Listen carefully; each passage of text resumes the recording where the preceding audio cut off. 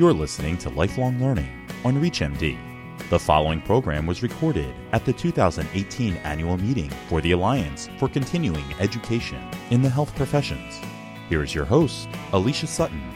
So we're broadcasting from the Alliance for Continuing Education in the Health Professions in Orlando at the annual meeting, and my guest is going to talk to us a little bit about pulling up from the bootstraps and having a CPT response to a public health problem with zero budget. So I'd like to hear about that. Please introduce yourself to us. Thank you for interviewing me. My name is Dr. Camille Fung.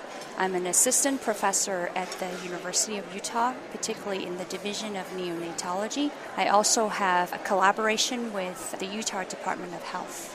Great. So we're all living in the time of do more with less, but you take it to a whole nother level with a zero budget. Tell me about the give me the lay of the land of the clinical issue that you were looking to address. So as many of you know, the opioid epidemic is really skyrocketed in the United States. And because of the need for better opioid education for prescribers, this is sort of the impetus of why we decided to do this to begin with. The problem with a lot of education that is currently available only targets ambulatory adult patients. As a neonatologist who take care of women and newborn, when a call for education came out by the Utah legislature in 2011, we saw two great areas of public health problems that were being ignored. One was with pregnant women, and the other one would be their newborns. So again, back in the year of 2011, the Utah legislature came out with a mandate that all prescribers who are eligible to prescribe opioids should get 4 hours of education. And this occurs at the time of their license renewal. What the Utah legislature came up with is that we have to have this 4 hours, and it has to follow the FDA blueprint, which again targeting mostly outpatient ambulatory adult patients. However, if you look at the opioid epidemic, according to the CDC, Utah is one of the states that actually has the highest prescription per person in the United States. And so that's one problem. The second problem is that Utah women actually has the highest opioid overdose and deaths. Oh my. Yeah.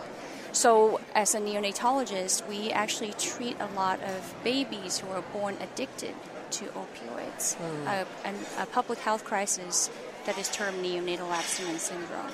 Again, because a lot of women are dying and a lot of women, including pregnant women, are afflicted with this opioid epidemic, it became imperative to us that we must include education, not just targeting outpatient ambulatory adults, but also including women, particularly pregnant women, and to raise the awareness of neonatal abstinence syndrome within our state. Absolutely. It sounds like kind of a perfect example of going right into the niche of a health issue that was being missed. So any challenges in how you wanted to approach hitting that very target audience and the patient population in there? Can you talk about some of those challenges you faced? Yeah, so because we had some guidance onto what was required of the 4-hour education, and because the FDA blueprint actually came out with what needed to be covered, we thought we needed to go beyond that. We needed to expand our education to include pregnant women and newborns. And so actually back in 2012 at this meeting was when there's a group called the CORE. It stands for a Collaboration for REMS Education. And so this group actually came up with a 2-hour CORE slide deck that we were able to use as a 2-hour core education, and then we thought we would spend another 1.5 hours to target pregnant women and children. Excellent. Yeah. Yeah, and so because we didn't have a curriculum for the pregnant women and children, we ended up really just asked around to see if anybody at the University of Utah would be interested in helping us create this curriculum. That sounds like your first approach to a zero budget, doesn't it? Is seeking the volunteers. Yeah. And how was the response to that request?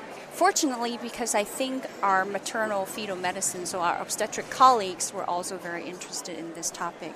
We were able to solicit Dr. Andres, who is in the Division of Maternal Fetal Medicine, and he was really charged to tackle the slides for opioid opioid prescription for pregnant women.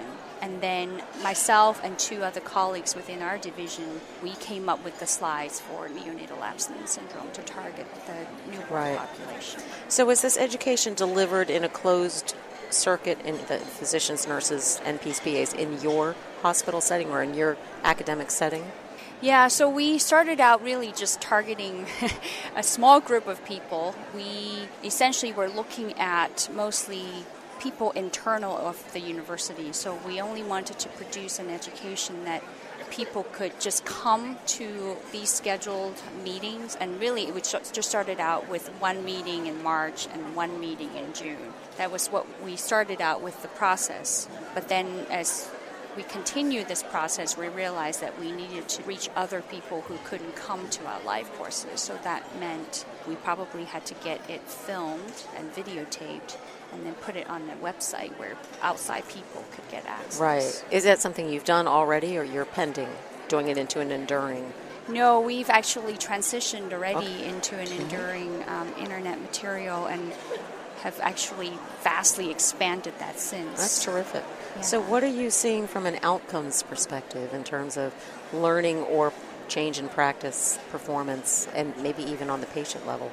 Yeah, so the what I call version 1.0, so the very first course that we rolled out, we educated a little over 1,000 people, including physicians, and physicians both trainees and already faculty members. We educated mid-level providers and had wanted to target dentists too because they are actually included as part of the opioid prescribers. Right. But the first version, because of its internal approach, it didn't have a reach for outsiders. That's still a significant number.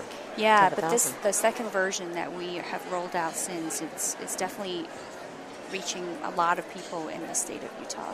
Excellent. Has it been enough time to gather some outcomes data to see what the learning is on this? Yeah, so even with the first version, I would say the evaluations that we got immediately after the course, most of them were positive. Mm-hmm. Some of them were not as positive, and I think it became clear to us that we needed to plan this out a little bit more, which we have done since with the second version.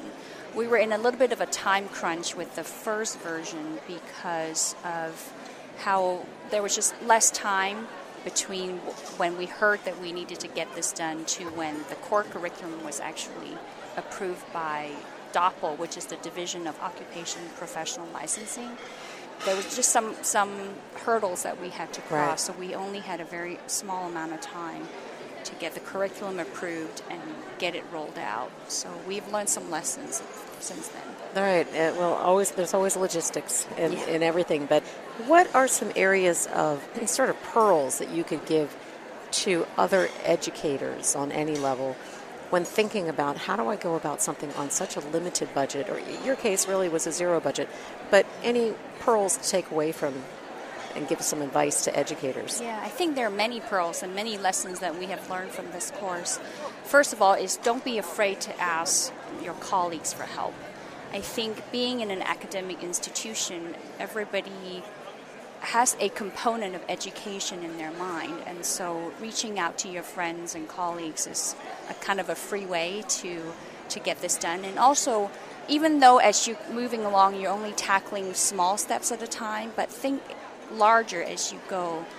For example, we initially just thought we would do it in a classroom setting, but then the classroom setting on the next time we did a live course, we did it in an auditorium, and an auditorium where we could actually film that, almost like a grand rounds, and then we had satellite sites where other people can sit in other rooms and actually watch the live course. Right.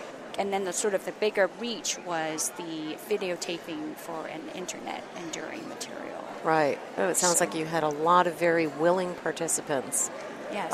In the value chain across all of this. So that's terrific. Yeah, and I think you just have to ask. Just don't be afraid to ask, because even the first time we put it on as an internet enduring material, we only hosted it even within our learning management system at the University of Utah. So it was a small internet production, and then now it's even gone statewide. That's terrific. That's terrific. Well, thank you for sharing these thoughts with us. We really appreciate it and look forward to hearing more out of your group and other ways that you are helping to educate clinicians on a small budget or a no budget. But Thank you for joining us. Thank you. So we've been broadcasting from the Alliance for Continuing Education in the Health Professions at their annual meeting, and we will see you again soon. Thanks. Thank you. You've been listening to Lifelong Learning on ReachMD, featuring key insights from the Alliance's 2018 annual meeting. To download this podcast and others in this series, please visit reachmd.com/lifelonglearning.